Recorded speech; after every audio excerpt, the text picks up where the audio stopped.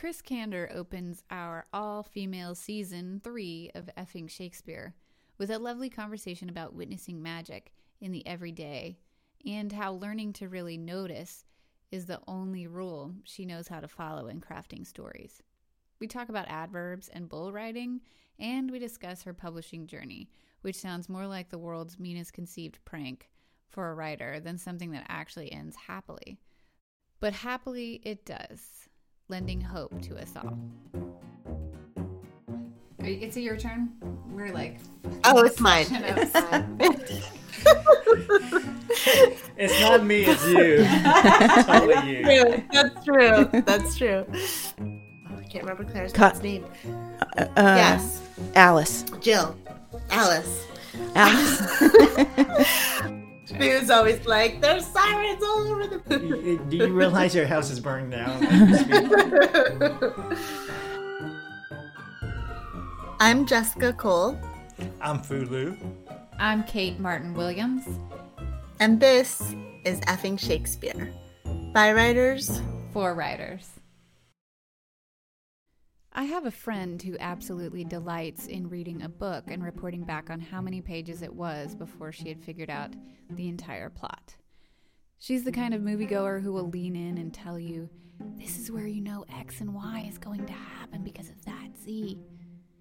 We used to watch a lot of Law & Order, and I was always appalled and not a little defeated when she'd exclaim 5 minutes in, they're going to make you think it was the angry sister, but really it's the stepmother's yoga teacher. And 9 times out of 10, she'd be right. Dear listeners, reading Chris Kander's work is not about this at all. In fact, I would posit that she writes in such a way to resist this sort of end of the book peeking under the skirt. Though there is indeed an intricate tapestry of plot with plenty of surprises, no angry yoga teachers.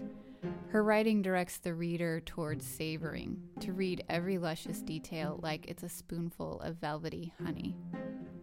I finished her new novel, The Weight of a Piano, and was so hungry for more, I quickly devoured her earlier novel, 11 Stories, in one sitting a day later. Would her earlier work be as good as this new sweeping epic of a novel? Oh my gosh, yes. What Kander does so masterfully, among many things, is as a reader you can see story unfurling in front of you like an expanse of richly detailed landscape, because she's a master storyteller. But the details of the scene, the moment that you're reading right now, are so captivating, you're swept up by the intensity of feeling, that your brain can't tear itself away to plot or predict what will happen next. And you don't want to. Everything else shuts down, you're out of the frontal lobe and in the part of the brain that processes emotion. Thus consumed, you live in the beating heart of her stories. That's what Kander does. Long after you close the book, these heartbeats stay with you, and they're a testament to Kander's towering talent to tell a story that commands you to live in the beautifully consuming world of her making. Chris Kander, thanks for coming on the show. Thank you for having me. Yeah, I'm so excited. I so enjoyed reading this book and reading the others as well for lots of reasons. One, I think I need piano therapy, so we can talk about that. But also, especially with The Weight of a Piano, I love dual narratives. I love that style. And so of course I was going to like it from the get-go, but then I'm swept up in both stories and love them equally as well. Can you give the readers or the listeners before we start a little snapshot of your new novel? Yes, but before I say that, I just want to say thank you for those kind words. Oh, I'm so happy that it resonated with you. Absolutely. Oh my gosh, it is so much. Thank you. So the novel, The Weight of a Piano, follows the interweaving stories of 2 women, a Soviet concert pianist named Katya and a modern-day auto mechanic named Clara, and their shared and in many ways devastating connection to this piano, this upright Blüthner piano, and its history, and to each other. Yeah, so good. I guess, can we just start with an excerpt? Sure, absolutely. So in deciding what to read, because it is a dual narrative, I didn't want to have to play favorites, and so I thought that I would just begin with the opening chapter, which really focuses on the piano itself, which is the constant through the whole novel. So this is chapter 1. Hidden in dense forests high in the Romanian mountains, where winters were especially cold and long, were spruce trees that would be made into pianos, exquisite instruments famous for the warmth of their tone and beloved by the likes of Schumann and Liszt. One man alone knew how to choose them. Once leaves had fallen and snow blanketed the ground, Julius Blüthner made the trip from Leipzig by train and walked through the forest alone. Because of the elevation and the brutal cold, trees there grew very slowly.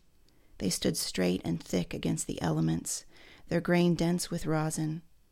Blüthner nodded to the young trees as he passed, occasionally brushing their bark in greeting.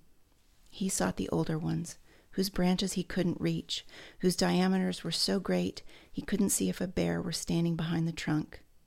He knocked them with his walking stick and pressed his ear against them as his intuition dictated, listening for the music hidden inside.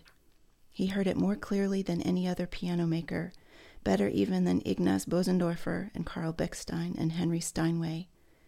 When he found what he was listening for, he marked the tree with a scrap of red wool, which stood out bright against the snow. Then the lumberjacks he'd hired cut down the trees he'd chosen. Watching closely, Blüthner could tell which ones were the finest specimens by how they fell. Only those with a minimum of 7 annular rings per centimeter, all evenly spaced, would be carried out of the forest on sleds, then shipped back to Germany. And the finest among these would become the soundboards that beat like hearts inside his famous pianos. As protection against splitting, the logs were kept wet until they reached the sawmill.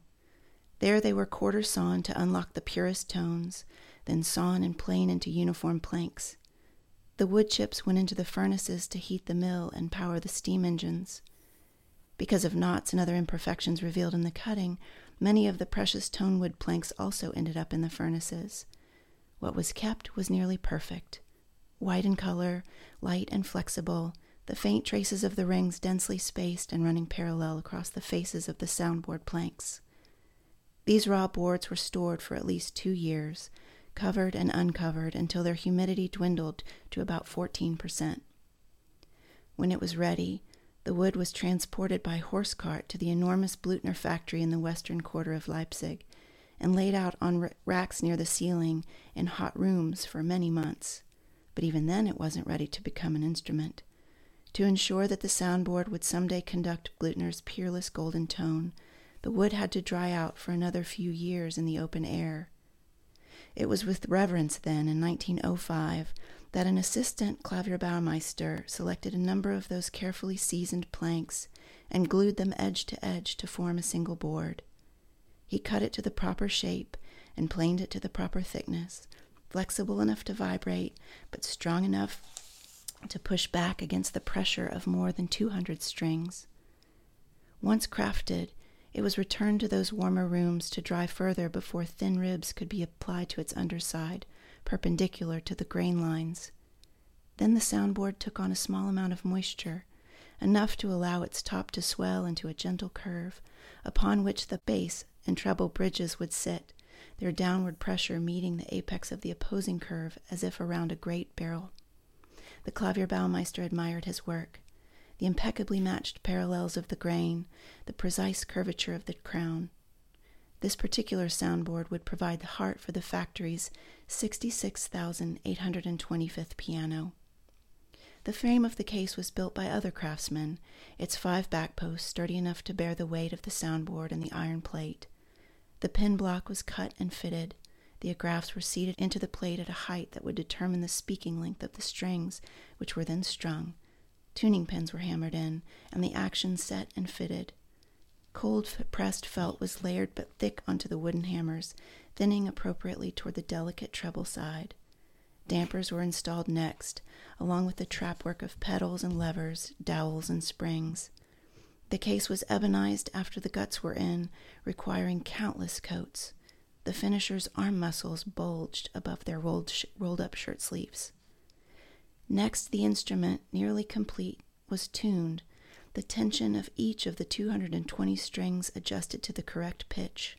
Then it was regulated, the touch and responsiveness of the action attended to until the motion of the fingers on the keys would be properly transferred to the hammers that struck the strings. At last, after many years of effort by many expert hands, the piano was delivered to its final station for voicing. The Meister there lifted the linen blanket covering it and passed a hand over the shiny black top. Why should this piano be special? Each one was special, with its own soul and distinct personality. This one was substantial but unassuming, mysterious but sincere. He let the linen drop to the factory floor. "What will you say to this world?" he asked the instrument. He shaped the hammers one by one, listening to every string, shaving and minutely aerating the felt again and again. He was like a diagnostician, knocking the nerves below a patient's kneecap, measuring the response. The piano called out each time in compliant reply, "Hello, hello." "Fertig," he said when the work was done. He wiped the sweat off his forehead with his sleeve, pushed the wisps of white hair away from his face. Standing back from the piano, he regarded this complete and brand new entity that would be, after being played in properly, capable of incredible feats. The first few years were unpredictable, but over time it would open up and gather into itself a unique history. For now it was a perfect instrument, characterized only by its potential. The Meister fluffed his apron as he sat down on the barrel he'd borrowed for a seat, and flexing his fingers, considered which piece to christen the piano with. Schubert, his favorite composer. He would play the rondo of his penultimate sonata, the big A major. The opening melody was pretty, with a feeling of hopefulness and joy that preceded its more pensive, agitated development. This would be the perfect inauguration of the glistening black Blüthner number 66,825. "Listen," he called out, but nobody could hear him above the factory's ambient noise. "Here she is born." And he pressed his finger down on C sharp, the first note of the rondo, listening hard, and it rang out to meet him with the innocence and power of a child's first cry. Finding it as pure as he'd hoped, he began to play the rest of the sonata. He would send off this shining new piano with as much optimism as he could gather, knowing it would no longer be his Vestal once it was touched by its future owner's desperately human hands. So Stephen King, in his On Writing, it's called On Writing, but we call it the On Writing Bible. I love the book and I use it a lot, but he has this diatribe hatred of adverbs, and I would argue that like that last sentence, the desperately human hands, like that has to be there.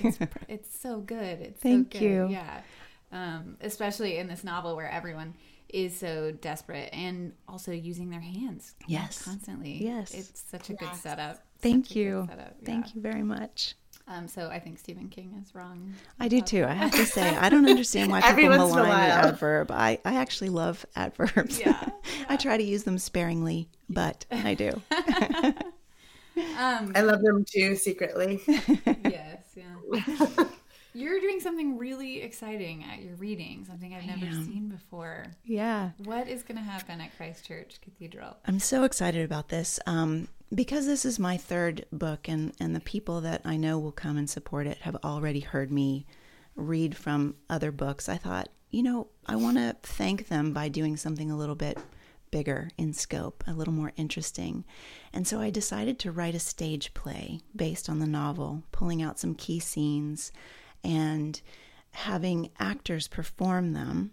And so that instead of listening to me read, because people can read it on their own, I wanted them to experience what it was like for me to imagine the book as I was writing it. Mm-hmm, mm-hmm. And so I also, at the end of this book, there is a piece of music that's written by Katja. It's the only chapter that's sort of told in the piano's, well, there's two, but it's the piano story, life story. It's called Die Reise. And I commissioned that piece of music from a young composer named Connor Scott. And he's the nephew of a close friend of mine in Houston. Connor lives in Atlanta, and he's flying in for the launch event to perform music that exists in the book, that's part of the book throughout, and also to conclude with the debut performance of Die Reise. Gosh. Yeah. Goosebumps. It's amazing. When is this? It is on launch day. It's January 22nd at 7 p.m. January 22nd. Yeah. Yes, that's the day that the book drops. And so we're celebrating big. I mean, and also raising the bar because, and woe to you, reader, novel reader, if you have a reading that's, not as interesting because Chris Kander's going to bring it. It's going to be amazing. Well, not to take anything away from a traditional your attention to reading. detail that, is clearly in everything that you write. From your essays to Whisper Hollow and 11 Stories and The Weight of a Piano. It's so evident in how you're imagining this reading. It's really stunning that you thought to commission a piece and included it in the novel, and it never feels Wikipedia-esque. Even that first chapter with all the details about how this particular piano was constructed, it reads so movingly and so, it's like a heart surgeon describing the workings of a body, or, it's so infused with emotion and input. And I feel like you bring that multidimensionality and attention to details and commitment to all the different details in everything that you do, everything that you create. What a beautiful compliment. Thank you. Stunning.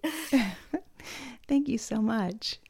Do you have a favorite dual narrative that you were thinking about when you conceived of this idea? Okay, I'm going to be honest with you and tell you that I really didn't. It didn't even start out as a dual narrative story. It started out as Clara's story.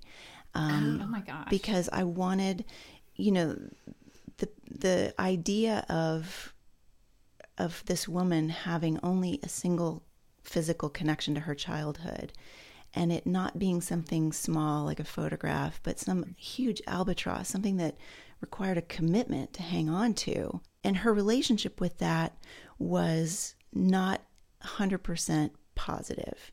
It was kind of a burden. As much as it was a gift to have that connection, it was also a real burden. And when I was writing about that and examining it, I thought, but that only tells part of the story, because the piano, I felt a sense of compassion for this physical object, that I wanted to explore not just Clara's relationship to it, but, who else owned it? How did they interact with it? Who built it? Who conceived of the idea of creating it? And so as I went back to explore those different angles, Katya emerged, and she was really just sort of a flashback initially, just sections where the piano, who had touched it, who had played it, who had built it. And then Katya really grabbed me by the heart, because she's got such an interesting and diametrically opposed relationship with this Blüthner piano, and she just kept developing in my mind. And so it wasn't that I was inspired by other books with dual narratives. This was the way that this story needed to be told. And these two women came to you, and both of the stories had to be told. It was a great counterpoint. Thank you. Yes. Yeah.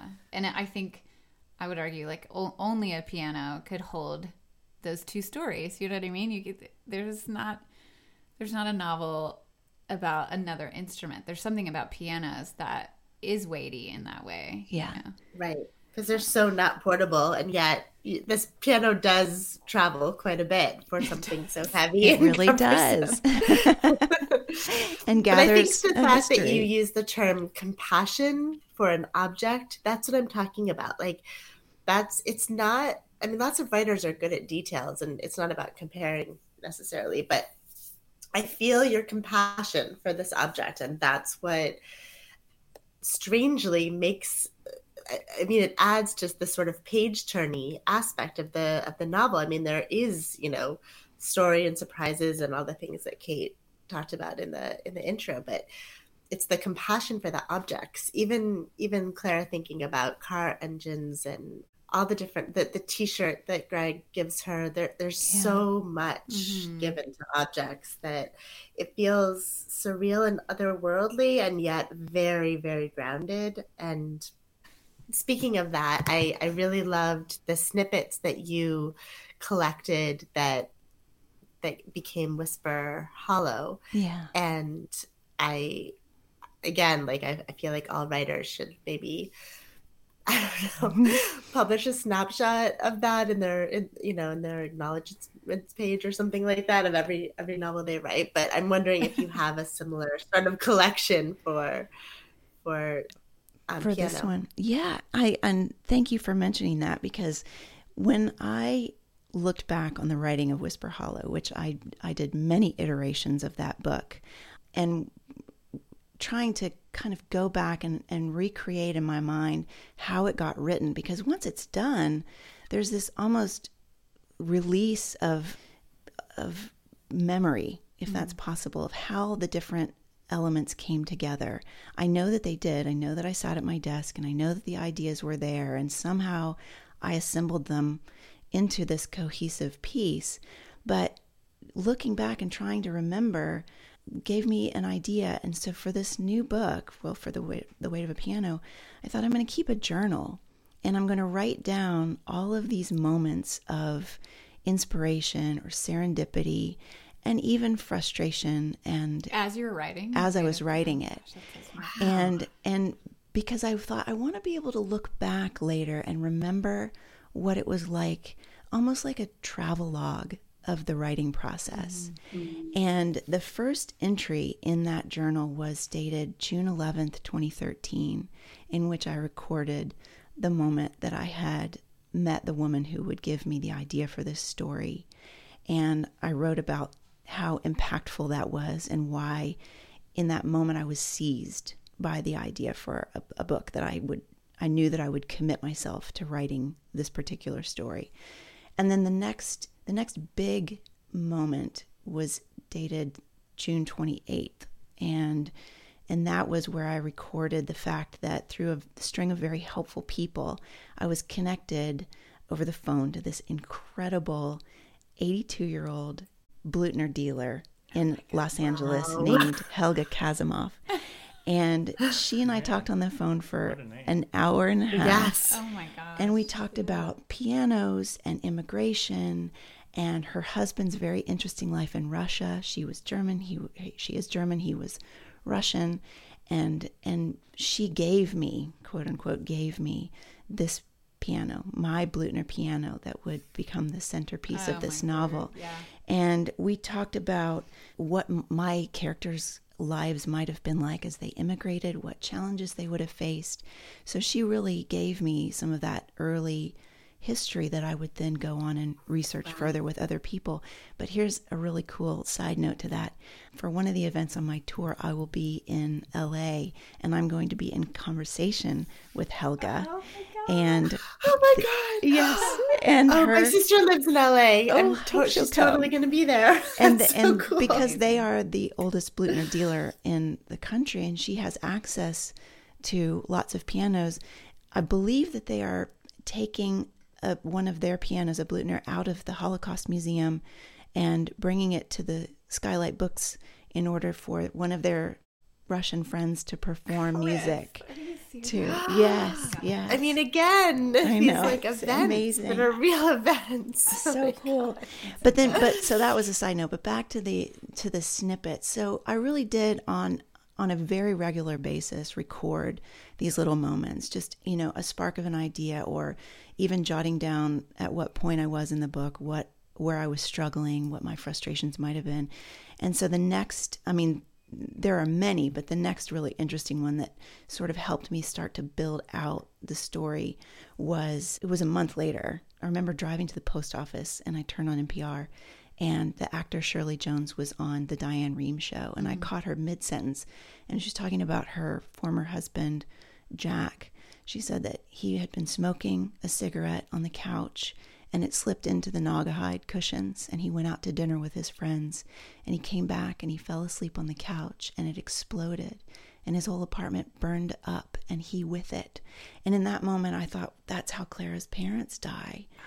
And so, on and on it goes. There are these little moments, these things that almost feel like because I'm so focused on the story and the characters, that my antenna are always up and I'm receiving all of this really interesting information and these details. And I recorded the whole thing, and the journal is now over 100 pages long, and it's a real treasure for me. Yeah. I feel like you could publish that also. I mean, I sort of hope you do as a companion piece, So or how like exactly, exactly. No, how like it is sort of Go ahead.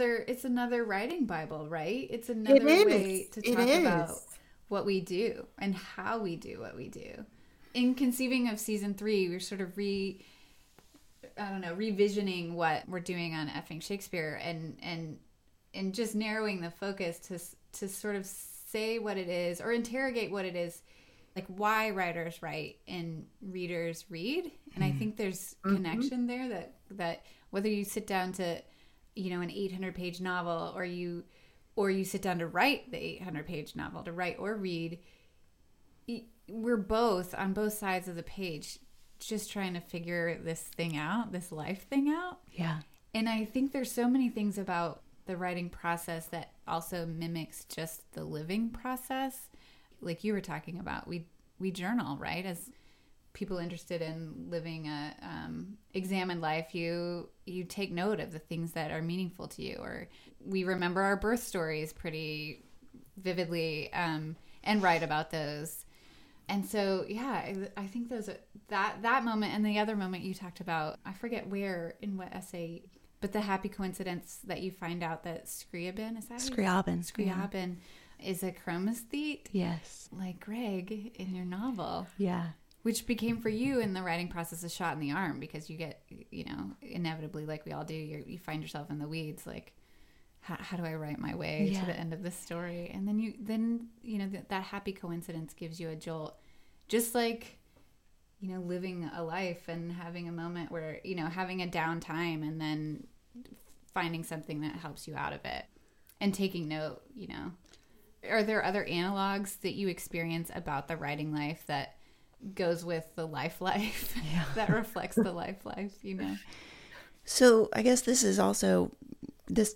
touches what Jess said about detail. I kind of feel like, so there was, you had mentioned to me earlier about something I had written, excerpted that Hafiz poem about stay close to the sounds that make you feel alive. Yes. And there's another stanza in that same poem, and it says, your soul sometimes plays a note against the sky's ear that excites the birds and the planets. And I love that line so much, because to me what it means is that small things can have a great impact even if we don't know it. I mean, imagine something like a note exciting the planets, when that note could be something, it could be, a book or a thought or a gesture or an energetic vibration, but something that would excite the planets is kind of a thrilling idea. And I kind of feel like one of the things that I do in my fiction that I also try to do in my life is to practice the art of noticing. Because to write anything that would be worthy of exciting the planets requires great attention to detail. And so I think that noticing things, whether it's a particular trait of a character or a causal factor of an event or a situation or a sensory detail of place, and then to recreate that for the reader through words, I mean, that's an incredibly exciting opportunity to do something like that. And when I do, it allows me to appreciate and acknowledge and admire those details even more. And I try to do that in life as well, because I feel like the act of noticing is a gift, not only to the person who notices, but to the things in the world, people who maybe aren't used to being seen and noticed. and even objects, just noticing those things allows me to more fully experience the beauty. And so I feel grateful and connected when I'm able to pay really close attention to things like that. And I think it makes me not only a better writer, but a better person. Yeah. Oh, that's so good. And mother. I think it must. And partner, I'm sure. Sure, yeah. I think it must translate to the woman, the 82-year-old footwear saleswoman too, Yes. right? Yeah. You get to sort of those interactions ripple out throughout the universe too. Yeah, I agree with you. Oh man. This is good stuff this morning. Yeah, exciting. Whisper Hollow, 11 Stories, The Weight of a Piano. They all lean heavily on music, which I love. And then I read this in an interview for Large Hearted Boy, which is that a blog? Is it an online journal? You wrote, in fact, I'm a writer probably because I can't be a musician. And on this blog, you and other authors are creating playlists for your novel, which is such a great concept. I love it. And I just happened, we were researching for the show today, and I was also reading other stuff, and I just read Christina Rivera Garza's Taiga Syndrome. Have you read that? I haven't read it. And at the end, she includes her own playlist. So it's a thing, right? It's a thing that we writers do, that there's either muses or concepts, and a lot of times it's music that inspires our work. So I just want to know where the music fascination comes from, and is that part of your family growing up? It's really not. My mom played the piano. My sister is a singer, but I have no musical ability except to appreciate it. Nothing at all. I can't sing Happy Birthday because it would ruin a party.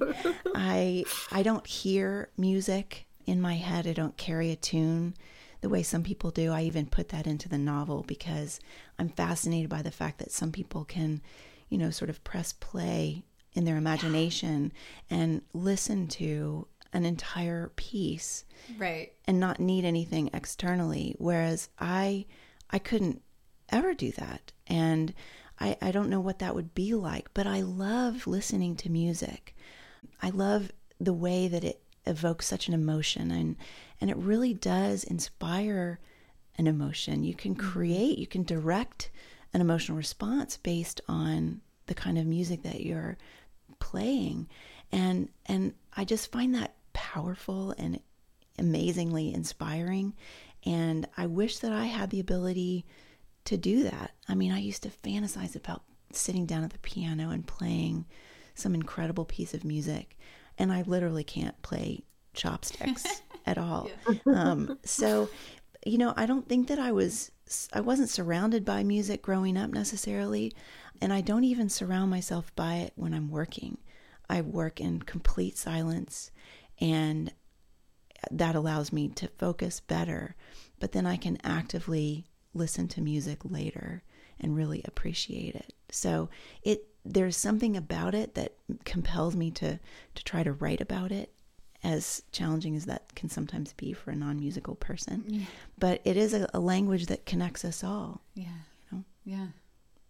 I think it sits, I think that for me, the moments in your novel, as I said in the intro, they sit with me the way a beautiful piece of music does. Thank you. So maybe it's not music for you, but it's definitely language. Thank you. Yeah. Yeah.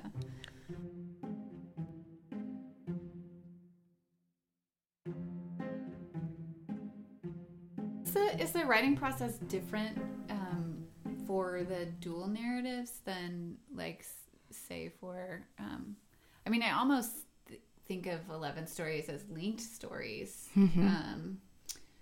So was there something different about the way you approached balancing the dual narratives and Weight of a Piano, and something else that's a little more linear for you? I've actually never written anything completely linearly. I've always mixed it up. I don't think I know how to write any other way. And to be honest with you, I don't know how I do any of it anyway. So I could try to, give you an erudite answer, but it would be completely farcical. It's kind of like riding a bull. I get this idea, which is sort of climbing onto the back of this wild animal, and then I just hold on for dear life. Hope shit comes together. Yes. Because I don't really know how it does come together. It kind of at the end of it, I stop and think, how the fuck did I do that? The craft stuff it's weird to me because it really just kind of somehow happens, but first there has to be a reason that you're writing at all. Yeah. And I think that, my prescription is to try to be fearless and to try to work as much as you can and to read as much as you can. Yeah. And there's the only way to create finished work that is, something that people will want to read is to practice doing it. I always think about rough drafts and false starts as, for example, a musician sitting down to practice piano.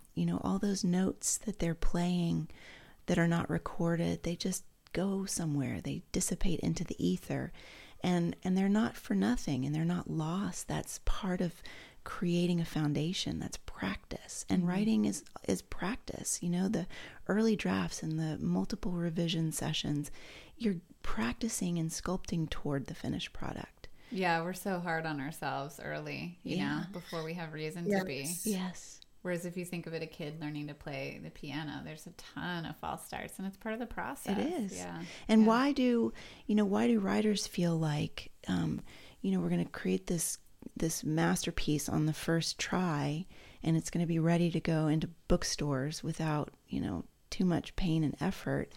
And a pianist would never sit down and imagine going to Carnegie Hall after their first lesson. Right. And so I think it takes, the discipline is just to practice as much as you can and figure out how to apply those, the specific craft lessons that masters can teach us, people better than I, later. Yeah. Yeah. I think it's such a good note. Like we talked about Stephen King at the very beginning. If all those ideas about what not to do are floating through your mind, we're never going to get the desperately human hands. Exactly. Yes. If you're not allowed to use adverbs and you're not allowed to have... Shit, what do I do? Exactly. There are so many things that people say, oh, this is never done. Well, guess what? Right. I'm probably going to break every single one of those rules. Yeah. Including writing in a talking piano. Yes. Exactly. Yeah, Exactly. Yeah. Or I was thinking, Jess and I were talking on the way over here about, every workshop I was ever in, they were like, don't start your novel with a prologue. Just don't. And I know you call it chapter 1, but it is atypical from the rest of the chapters. It is essentially a prologue. And it works so beautifully. I'm in the middle of my 5th novel, and I'm no clearer on how I'm doing it this time than I have been on any of the other books and any of the other many drafts of each of those books. Yeah. That's the thing too, right? Are you keeping a travelogue of this one as well? I am. Absolutely. Okay, cool. Yeah. Another metaphor just hit me. I think it's like, because I don't think the experience is the same for all writers. I think what you're describing is different than, certainly some of the authors that we've had on the podcast before. And I think it sounds to me like playing by ear. Yes. I mentioned to you that my dad just can play Clair de Lune by ear, never taken a lesson. And that's part of my, piano therapy that we'll unpack later, because I played for years and just never played with the grace that he could, And so, yeah, it feels a bit like that. Like you almost don't want to unravel it all, right, because you're afraid that Right. I don't want the mystery to leave me. I don't want to unpack it and, be able to put it into a prescription, because what if it doesn't work the next time? Yeah, exactly. Yeah. Right. Exactly. Yeah, if my dad all of a sudden tried to read the music while he played Clair de Lune, he'd be completely lost. Yeah. Yeah, it's a different part of the brain working, I think. So what's the next project? So it's a book that I just love. This book. I'm about halfway through it. It's called Zephyr, and it's a novel told in 8 parts. So in some ways, it's a little reminiscent of 11 Stories. And it's about, without giving too much away, it is about the unseen forces that affect and connect us. In the end, in the final section, the reader realizes that the wind has been a protagonist throughout the whole novel. And it starts in the West and it travels all across the country for a very specific purpose and over about a week-long period. And each chapter has different characters and different situations, and they are all linked by the wind.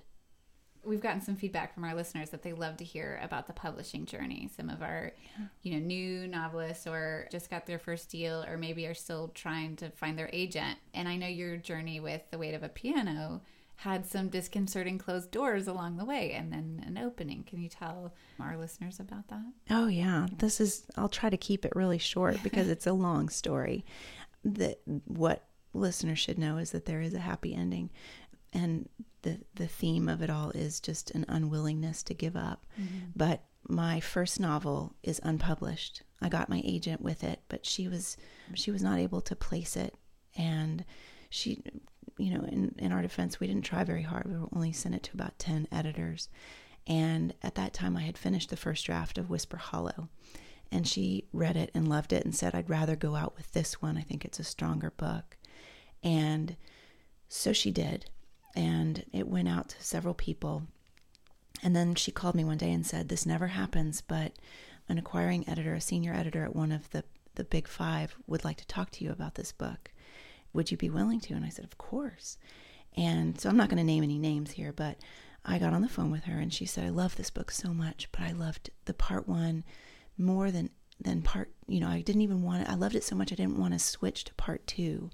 And so I wonder if you could rewrite the second half of the book as a continuation of part one without this, interruption. And I gave it very little thought and said, of course, I'll do that. Sure. And so I did. I lopped off 200 pages and wrote another 200 pages in about 6 months and gave it back. And she said, it's lovely, but no, thank you. Oh, and so then my editor or my agent changed half of your book, and then I don't want it anymore. And I don't want it anymore.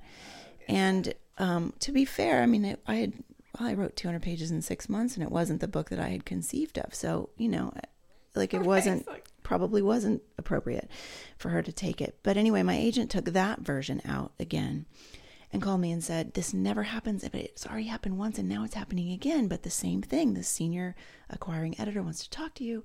So I get on the phone and she said, I really love this book, but I feel like the second half isn't as well developed. Do you think that you could fix that in some way? And so you just copied and pasted. Yeah, right. So I did. I added another 80 pages and I edited it along the way. And we got really close this time. But in the end, it was not to be. The marketing department apparently kiboshed it. And so we went back out on the street with this new draft. And yet again, this never happens, but it does. And she would like to talk to you. Would you be willing to do it? And I said, yes, of course. And so we talked on the phone, a third senior editor, and she said, I love this book so much, but I'm so captivated by the protagonist. I wonder if you would be willing to rewrite the entire book from her perspective. And I thought, oh, why the hell not? So Can you put a talking dog in it too? So I did. I rewrote an entire 400-page novel in about 6 months from the antagonist, not the protagonist, the antagonist point of view. Totally changed the novel. And then, of course, she didn't want it. So my agent said, okay, I've decided that this is cruel and unusual. Why don't you go back and write the novel that you want to write, the one that you would feel comfortable publishing? And so... I'm sorry, but wouldn't that be the first one? Yeah. Sorry, can we just go back to draft one? And in my agent's defense, she really liked each of the drafts. Yeah. And so, we thought, I didn't necessarily, but she felt like they were constantly improving. Anyway, so what I did was took everything that I had done and I returned to the original structure, the 2-part structure. But let me just pause here and say that while all of this was happening, I was writing 11 stories. And my agent said, I love it, but I'm trying to sell Whisper Hollow and I can't do both. It's, it's not done.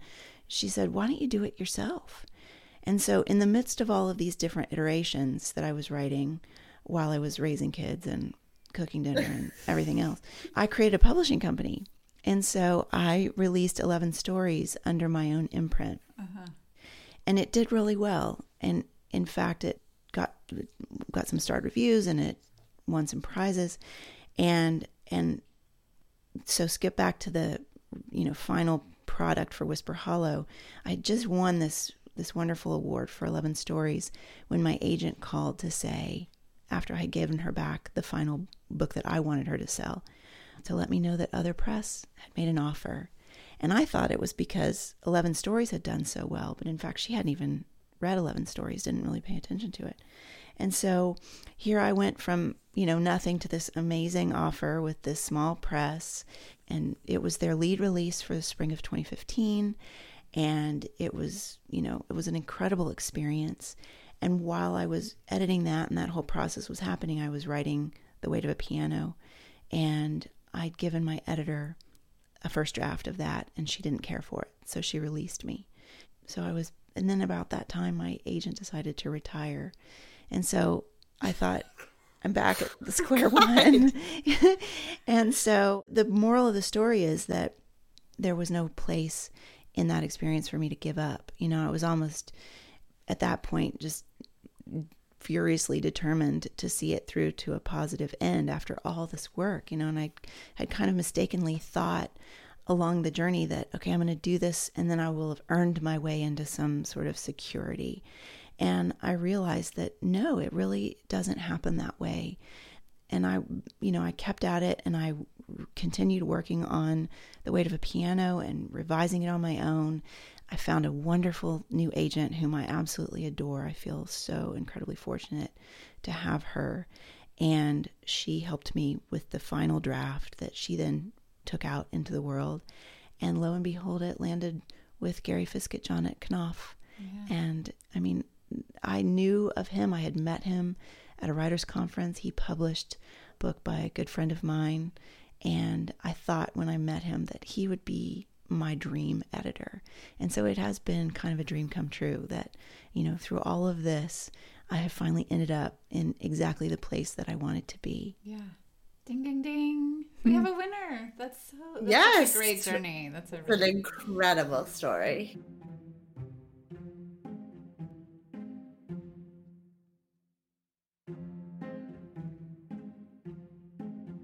This is Books for What Ails Ya.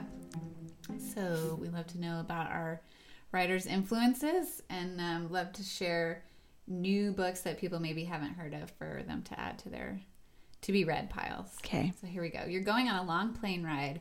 What book have you been meaning to read but have been saving for that long, deliciously uninterrupted ride? There's an adverb for you, everyone, by the way.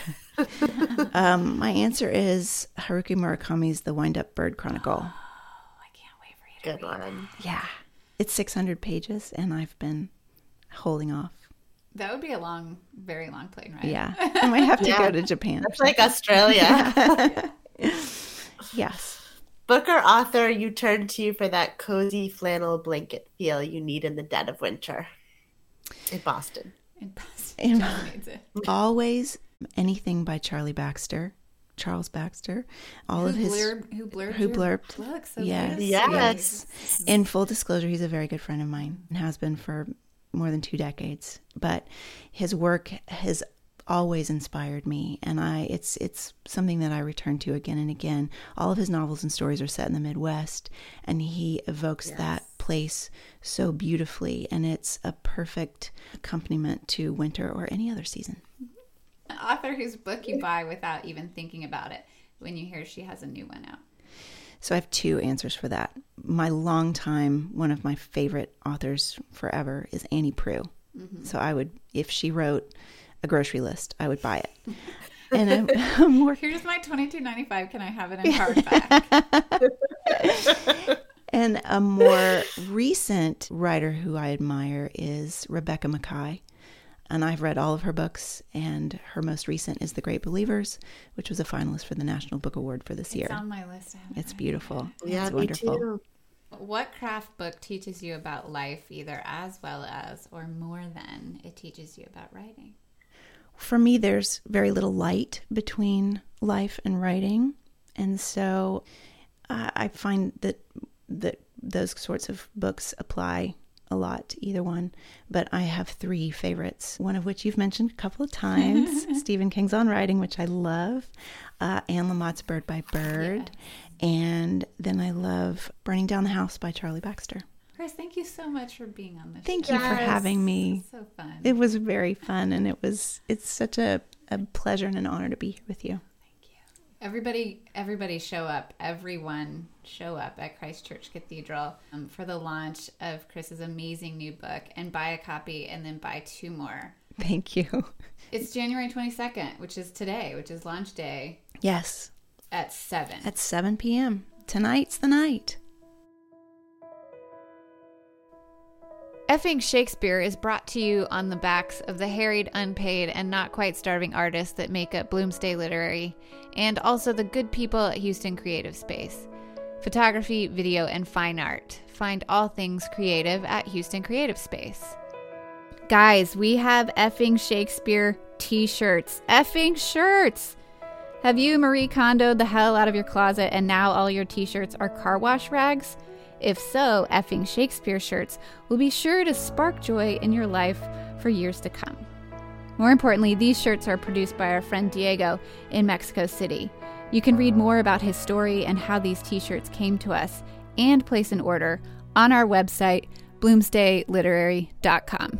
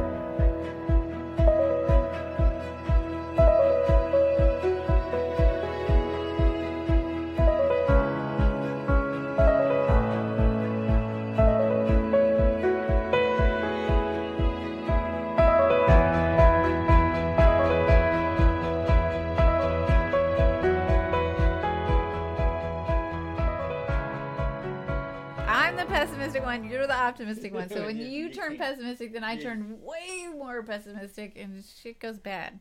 Just like, yeah.